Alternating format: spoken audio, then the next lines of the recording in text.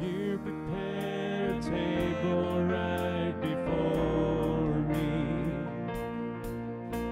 in the presence of my enemy. Though the arrow flies and the terror of night is at my door, I'll trust you, Lord. Surely goodness,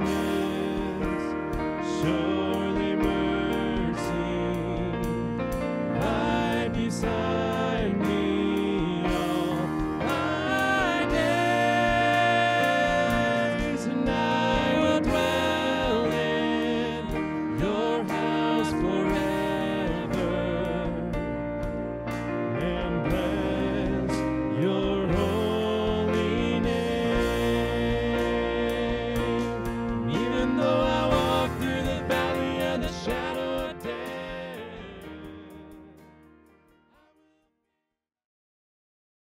The Lord is my shepherd, I shall not want. He makes me lie down in green pastures. He leads me beside still waters. He restores my soul. He leads me in paths of righteousness for his name's sake. Even though I walk through the valley of the shadow of death, I will fear no evil, for you are with me. Your rod and your staff, they comfort me. You prepare a table before me in the presence of my enemies. You anoint my head with oil, my cup overflows. Surely goodness and mercy shall follow me all the days of my life, and I shall dwell in the house of the Lord forever. Thanks, God. All right, good morning. Again, all right. Sounds like I'm on, all right. So, like Scott said, happy Father's Day. Glad to be with you guys. And super excited to actually see people other than Jake, Jared, and Lawrence when I'm preaching. Not that, I love those guys, but it's great to see more of you, all right? And just, glad to be back together. And even if we are under a tent, it's my first time preaching under a tent, so if things don't go well, you know why. But let's open in a word of prayer, and then let's dig into God's word this morning. Father, we are so thankful for the privilege and the, Lord, just the honor we have to gather together. Thank you for your word, and Lord, the fact that you have given us your word so that we can know you. And so, Lord, we come before you this morning, and our prayer is that you would be honored and glorified in all that takes place. Lord, and that your word would change and mold us, Lord, that it would change hearts this morning, that I would not be in the way, but Lord, that your word would be clear. And we pray these things in Jesus' name. Amen. All right, so as Scott said, you guys can open your Bibles to Psalms. We've been going through the Psalms this summer. And so, we were doing all the familiar ones, and we thought we'd go with a really obscure one in Psalm 23. All right? One that nobody's heard of. All right? Okay, it's a little sarcasm, a little rough crowd. I might need to have Cameron come up here if things continue to go this way. Seems to be a good help, getting everybody energized. But we're going with Psalm 23. And outside of John 3:16, this might be one of the most well-known passages in all of the Scripture. One of the most quoted, one of the most known. And so I pray this morning that God would challenge us in a fresh way, because there are times when we read these and it's just like, oh yeah, I've heard that so many times. Oh yeah, I know that psalm. We go over it and over it. The Lord is my shepherd, I shall not want. All right, or I lack nothing, or there is nothing that I need, depending on the version that you're reading. And so David wrote this psalm. We don't know exactly in what stage of life he wrote this psalm, but we do know that David wrote it. And the idea in the picture is one of a shepherd. All right, and so David, being the king of Israel, considers the Lord to be his shepherd. And that's the picture, all right? We don't see a lot of shepherds today in Iowa. We're surrounded by farms. We know a lot of farmers, people who raise pigs, cows, maybe some sheep. But David is giving us the picture of a shepherd. And a shepherd is what you think he is. Somebody who cares provides and takes care of sheep. All right, and so if we're going to understand the psalm, we look at that picture, we understand that the Lord is our shepherd. And if the Lord is our shepherd, that means that we are the what? We're the sheep, all right? And if you have worked in corporate America enough, you have been to meetings, right? And if you've been to meetings, somebody is always in charge of doing an icebreaker, all right? Everybody's favorite part of meetings. The person doing the icebreaker doesn't want to do it, and the people in the room don't want to take part, but you have to because somehow it makes everything better and makes work more enjoyable, all right? At least that's what they say.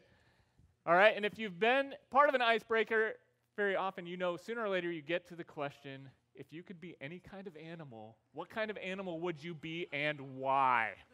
All right, and I don't know what kind of business thing they think they're going to discern by asking you that question, but somehow some people think that they can tell a lot about you by the way you answer that. I have been a part of many of those meetings, and guess what animal has never been mentioned as one that they would be? It's a sheep, all right? No one has ever said, if I could be an animal for one day, oh man, I would be a sheep. That would be so awesome. I could go around, I could eat some grass. There goes my phone, no big deal. All right, I could eat some grass. A few hours later, I could eat that same grass again. All right, it would be amazing. I mean, I would be covered in wool, be, fantastic. No, there's nothing like amazing about a sheep. All right, people would love to be an eagle so you could soar through the air, maybe a lion. There's nothing really cool. There's nothing like even intimidating about a sheep. All right? Even geese, if you go around Easter Lake, can hiss at you and somewhat scare you if you're not ready. The best a sheep has got is, bah! Nobody's scared by that. You laugh when you hear that, right? And so, as we look at this and you go through it, I mean, people count sheep to go to sleep, all right? They are comforting. We make blankets and sweaters out of their wool. So, none of us, we love sheep, but we don't necessarily desire to be them. But in this picture, as we understand, we are the sheep. All right? And we need to remember that. Even David, as he writes this psalm, being the king of Israel, under God, considers himself to be a sheep, equal with everyone else. He's not some kind of special sheep. He's a sheep, just like you are a sheep and like I am a sheep in this picture, in this analogy. And as we go through it, that's all we need to really think of, because this psalm is not about the sheep. It's about the shepherd. And the Lord is our shepherd. And there is so much in here, all right? And we will get to as much as we can. I would encourage you just to continue to read this psalm and to study it. But as we look at it, we see the Lord is my shepherd, I shall not want. And we're going to see three aspects today. What we're going to look at is three aspects of what the shepherd does for his sheep. And the first thing you see is that he provides. All right? The first thing you see about the shepherd is that he provides. The Lord is my shepherd, I shall not want. He makes me to lie down in green pastures, and he leads me beside still waters. He restores my soul. He leads me in paths of righteousness for his name's sake. The shepherd provides for his sheep. He says, some of your versions say, the Lord is my shepherd. I have all that I need. We could just stop there and be blessed. The Lord is my shepherd. I have everything that I need. And that is repeated and reiterated throughout Scripture. 2 Peter 1:3 says that God has given us everything pertaining to life and to godliness through the knowledge of his Son. He has given us all that we need. He doesn't give us all that we want, all right? And sometimes we got to remember that. Just because I want something doesn't mean I need it. And you are constantly aware of that if you're a parent, because your kids are always wanting something that they think they need. And we would like to say that we're way different, but to be honest, we're not. We're always trying to convince God of things that we want, that we say we need, but it's really want.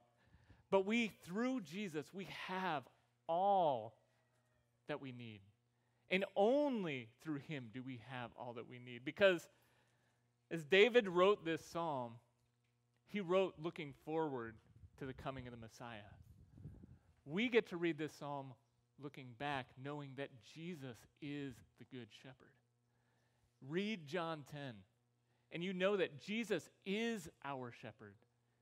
He is the Good Shepherd. He laid down his life for the sheep. Jesus is a good shepherd, and we have all that we need in him. And so he goes on, the shepherd, and as we think about Jesus being our shepherd, it says he makes me to lie down in green pastures. He leads me beside still waters. And it gives the idea of that he provides for us, right? The shepherd provides for the sheep. He leads them to the green pastures where they can eat. All right, they can eat grass. It's peaceful. You get, right, a pasture is peaceful. It's green, full of grass. And the idea is that the shepherd leads and provides physically for what the sheep need. Brings them to a peaceful pasture. They lie down because they are full. They lie down because they are satisfied with what has been provided for them, and they need the shepherd to lead them there. He also leads them to still waters, or, all right, not still waters as in like Easter Lake still water, like gross still water, stagnant water, all right? But he leads them to clear, calm water where they can drink and be satisfied. And the shepherd provides for his sheep, and he does that continually, and he provides what we need. And we even see that lived out in the life of Jesus if you read through Mark 8 when Jesus had already fed the 5,000, but when he feeds the 4,000, it says, we cannot send them away because they are far away, and he knew what they needed, and I need to provide food and sustenance for them because he had compassion. The shepherd provides for his sheep because he has compassion and love for them. He provides for them physically. He gives peace. All right, and many of us would be happy if that was it, if that's the only thing we needed. But he also provides spiritually. It says, he renews my life and he leads me along the right paths for his name's sake. All right, he restores my soul, leads me in the paths of righteousness. So the idea of restoring the soul is coming. We even talked about this a little bit last week in Psalm 19, verse 7, that the law of the Lord restores or renews my soul. He restores our soul. And the fact that to restore our soul means that we needed to be restored or to return. And the idea carried along with this word in the Hebrew is even repenting and coming back. He restores my soul. He renews it within me. And we need that because why? Sheep are prone to wander. Sheep are prone to go their own way. Right? If you have lived long enough in the Christian life, you know that you wander. You know that you go the way that you don't want to sometimes, or the way that you know you should not. He renews life. He restores. This is David who wrote this. This is David who would write in Psalm 51 about the Lord renewing as he confessed his sin and repented, that the Lord would renew his heart, renew his soul. And so he is praying that. And this shepherd does that. And even the idea is carried on, even and as you look at it in 1 Peter 2:25, let me see if I can get there here. 1 Peter 2, that we return to our shepherd. And to return to our shepherd, can't return to a shepherd unless you've gone away. And this is what the shepherd does for us. It says, for you were like sheep going astray, but you have now returned to the shepherd and guardian of your souls. And that's the idea of restoring. This is what the shepherd does for his children. He restores them spiritually. He brings us back. And it says he guides you in paths of righteousness. Why do we need a guide to a path of righteousness? Because we're sinners, right? And if you read Proverbs 14:12, it says, there's a way that seems right to a man, but the end of it is death. We often think we know the right way to go, but we don't. We don't go the right way. And sometimes the things that seems right to us is completely wrong. And so God, our shepherd, Jesus, leads us in the path of righteousness. He leads us. He guides us. We need to follow. He is the one leading the way. All right, and the same thing, John 10, when he talks about being the shepherd, he leads his sheep follow him and know his voice. He is the one who leads us. And why does he do it? For his name's sake. He provides and he leads for his honor, for his glory. And we should be so thankful for that. That it's not because of us and it's not for us. It's for his name, for his honor, and for his glory that he does this. And we'll be super thankful for that when we get to the end of the psalm to understand that. So he provides for us, as we see in verse 1 through 3. He provides for us physically. He provides for us spiritually. He provides direction in our life. Right? We saw that when we went through Psalm 16, that as you follow him, he will guide and direct your paths. And that we wish that maybe it was spelled out even more specifically, sometimes more clearly in our lives. That it was just like, no, if I could read the Bible the right way, it'd tell me exactly what to do each and every day. It does tell us just to follow God, to seek him, to know him through his word. He will lead, and as you follow, you will be blessed. And so, this is what the shepherd does. He offers to lead. Not only does he provide, but then we see verse 4, that he protects. All right? He protects. In verse 4, one of the other more famous verses of this psalm, even though I walk through the valley of the shadow of death, I will fear no evil, for you are with me. Your rod and your staff, they comfort me. All right, and so many of us, if we had our choice, even though we said we probably don't want to be a sheep if we could pick an animal, if we were a sheep, we would like to stay in the pastures and the still waters, right? That'd be great. Perfect, like a perfect summer or spring morning, just stay where the grass is green, where the water is calm and cool, and we would love to stay there. But you get the idea in this passage, in this psalm, that this is cyclical. Our life is cyclical. It goes through cycles. It says, in verse 2, it said that he makes us lie down in green pastures, that he does that more than once. He leads us to still waters. It's plural. It's ongoing. And so as part of that, he also leads us through the valleys. All right, and this is, some of your versions may say just the darkest valleys. I like the valley of the shadow of death. Does that not sound imposing? Does it paints the picture, if you've read Pilgrim's Progress, of the dark, deep valley of despair, where Christian met Apollyon, his enemy, and he was despairing. There were people injured or dead on the sides. It's not a picture of just like, there's a few shadows, like we have some shadows under the tent. No, it is a dark, deep valley where there is fear if we focus on those things. All right? It is the valley of the shadow of death. And that is part of all of our lives. If you live, you know that there are good times, there's green, there's pastures, but there are also hard and dark times. And the psalmist says, when I go through those, it's not if I go through a valley of the shadow of death, it's when I go through those. And you may go through multiple in your lifetime. And they will be ongoing. It will be dark, despair, right? When you look throughout God's word, those who follow God experience hard things, difficult times. Even in 2 Corinthians, Paul, in the first chapter, wrote, he said, we despaired of life itself, but we put our hope in God.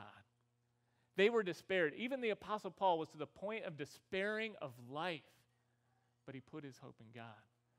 And the psalmist says, when I walk through this valley, this darkness, this deepness, all right, which in this time, as they would imagine it, the shepherd and the sheep going through a dark, deep valley where wolves or other animals would hide. And David would know this. He rescued his sheep from a bear and from a lion before. There are enemies, there are hardships and dangers hiding in there. But guess what? He says, I will fear no Why? It's because he was some kind of super sheep. He could fly away. Or he was somehow blessed with some amazing sheep teeth that could protect him. No. I will fear no evil because you are with me. God's presence is his greatest gift, and he gives it to each of his children. There is no greater present in this world, no greater gift than to know that God is with you. You may not always feel like it, but that is a promise, right? Hebrews 13:5, I will never leave you or forsake you. When Jesus sent his disciples out in the Great Commission, when he sent them out to go make disciples, to teach and to baptize, what did he say? For I am with you always, even to the end of the age.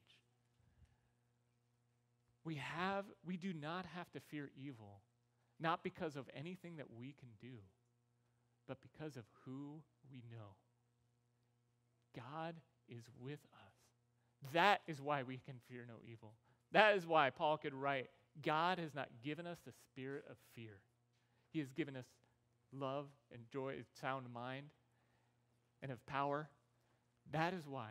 Not because of anything that we can do, not because of any special gifts, not because of any special strength, but because God is with us and he will watch over his children. That doesn't mean you won't face hard times. You will face hard times. That is a guarantee.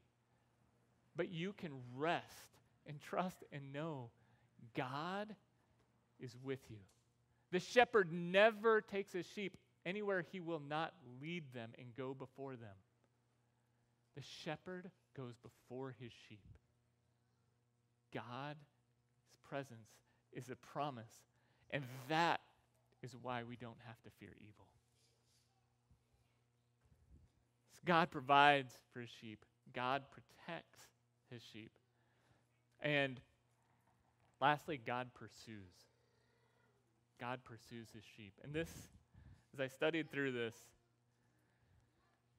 was amazing and challenging to me and such an encouragement. And there's so much that we could go through in this psalm, and we're not going to get to all of it, but he goes on in verse 5, he says, you prepare a table before me in the presence of mine enemies. You anoint my head with oil. My cup overflows. Surely goodness and mercy shall follow me all the days of my life, and I shall dwell in the house of the Lord forever. Again, we see we see Jesus preparing a table in the presence of enemies, that God prepares things beforehand before us. And there's much that could be said about that, and anointing our head with oil. And again, we get the picture of we don't lack anything with God because he talks about my cup overflowing. All right? And we've talked many times when we went through Ephesians, and you look at Philippians, that God gives according to his riches. He has more than we could ever ask or imagine. He gives according to his riches. He continually gives. We will never lack when we trust in the Lord. And we will never lack his support and his direction, his provision. But as we focus on one last thing, let's look at verse 6. All right, and sometimes we read that and we say, well, goodness and mercy will follow me. All right, well, and sometimes people read that verse and think, well, is that saying like if I'm a Christian, then everything's just going to be good? Goodness, mercy, everything's going to follow. Every day is going to be sunny, sun rosy. Everything's going to be fantastic. It's not what it's saying. Sometimes we read that verse and it seems just like, if you're a Christian, then everything's going to be fantastic. Mercy and goodness will follow you. Nothing will ever go wrong. That's not what it's saying. All right, and sometimes we look at the word follow and we just think of kind of like a lackadaisical, just kind of following behind, like at a distance, casually following along. All right, and that's not what this word means. And as I was thinking of this, trying to think through this word is much stronger than that. And some of your versions probably say that. It's say goodness and mercy, or goodness and the unfailing love of God pursue you. All right? And, we often give Pastor Andy a hard time about his love for wrestling. All right? And this might be why I've always hated wrestling, is I got to go to a wrestling tournament for, I don't know, for two of my friends, the O'Tooles, Tony and Louie. We were at a wrestling tournament. I was not wrestling, if you look at me for obvious reasons. I'm not a wrestler, all right? So I was not wrestling, but I was watching them wrestle. And I was bored as we were walking around. This is probably back in the 80s. And so we were talking. It was in between wrestling meets, all this stuff. And we see this guy. This big guy. He's a good wrestler, I'm assuming. I don't know. If he wasn't a good wrestler, at least he thought he was, because he was strutting like this. And he's walking. And me being not a wrestler, skinny, I didn't know anything to do except for just kind of make fun of him and pretend to walk just like him behind him and laugh. And Tony and Louie are laughing. And it's like, it's all fun and good. We're looking at each other talking. And then all of a sudden, apparently we were not good in the stealth department. This guy turns around and he pursued me. All right? He did not pursue me casually. The next thing I know, Louie and I are both up against the wall. Feet not on the ground any longer. So he was strong and he was a good wrestler. I look at Louie, look at this guy. He's pretty intense. I'm thankful that he's holding two of us because that means both of his hands are occupied. All right? He pursued us, and it was not for our good. Thankfully, there was three of us, and so I think it was Tony. He picked up the headgear. This guy's headgear ran off, and so then he dropped us and chased after him, and we made it out alive, all right? We were thankful. But this, all right, he was going to pursue us till he found us. And he didn't have to go very far because we weren't aware of it. But that's the idea of this word, pursuing. God's goodness and love, his unfailing covenantal love, pursue his children. Not just follow after every once in a while. They track you down. Why? Because he loves you. Is it because of anything you did? No. Remember verse 3 where it says, for his name's sake. That is why he loves you. Because he first loved us. Not because of anything we did. And that has been so amazing to reflect on this week. Because as I think through my life, and even this week, if God's goodness and mercy, his unfailing love was dependent upon what I did, it would not pursue me. All right? God's goodness, his unfailing love will pursue his children until they track him down. It will always pursue you all the days of your life. Yes, that love and that goodness may look like discipline in your life at times, but it is always for your good and for your growth. God pursues his children because he loves them and he wants them to grow. He pursues you for your good and your growth and your benefit. And that is a promise. It will follow you all the days of your life until we get to spend eternity with him. And it is not dependent upon anything you do. It is because he loves you. And if you need further proof, Jesus did this for his disciples. In John 16, he talked to his disciples and he said, guess what? I know, and right before John 16, he told Peter that he was going to deny him.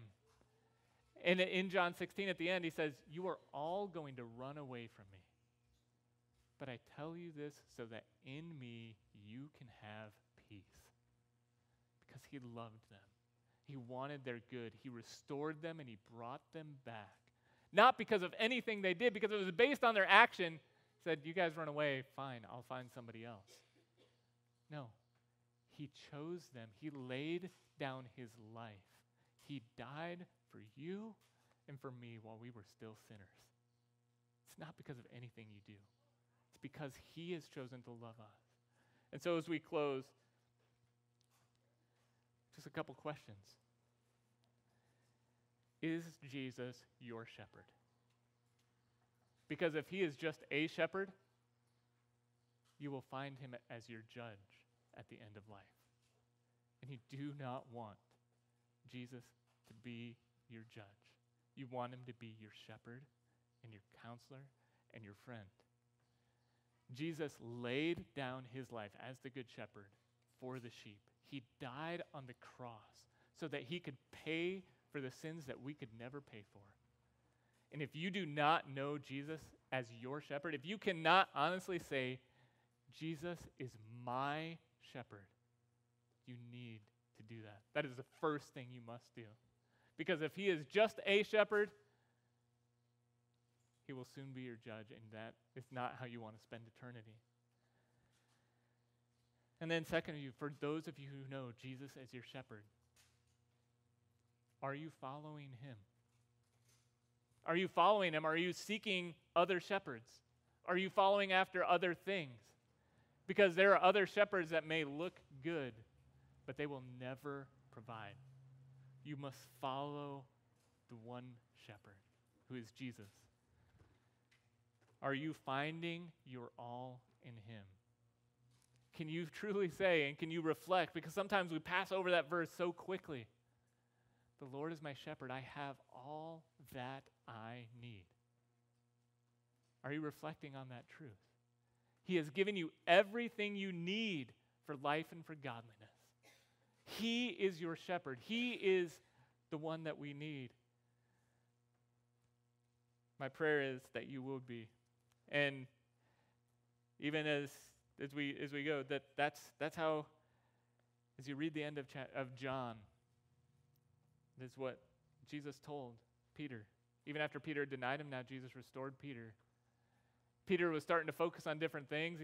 There had been reports that John would not die before Jesus came back, or that he wouldn't have to suffer the same way Peter did. And Peter began to ask Jesus about him. And Jesus said, don't worry about that. You follow me.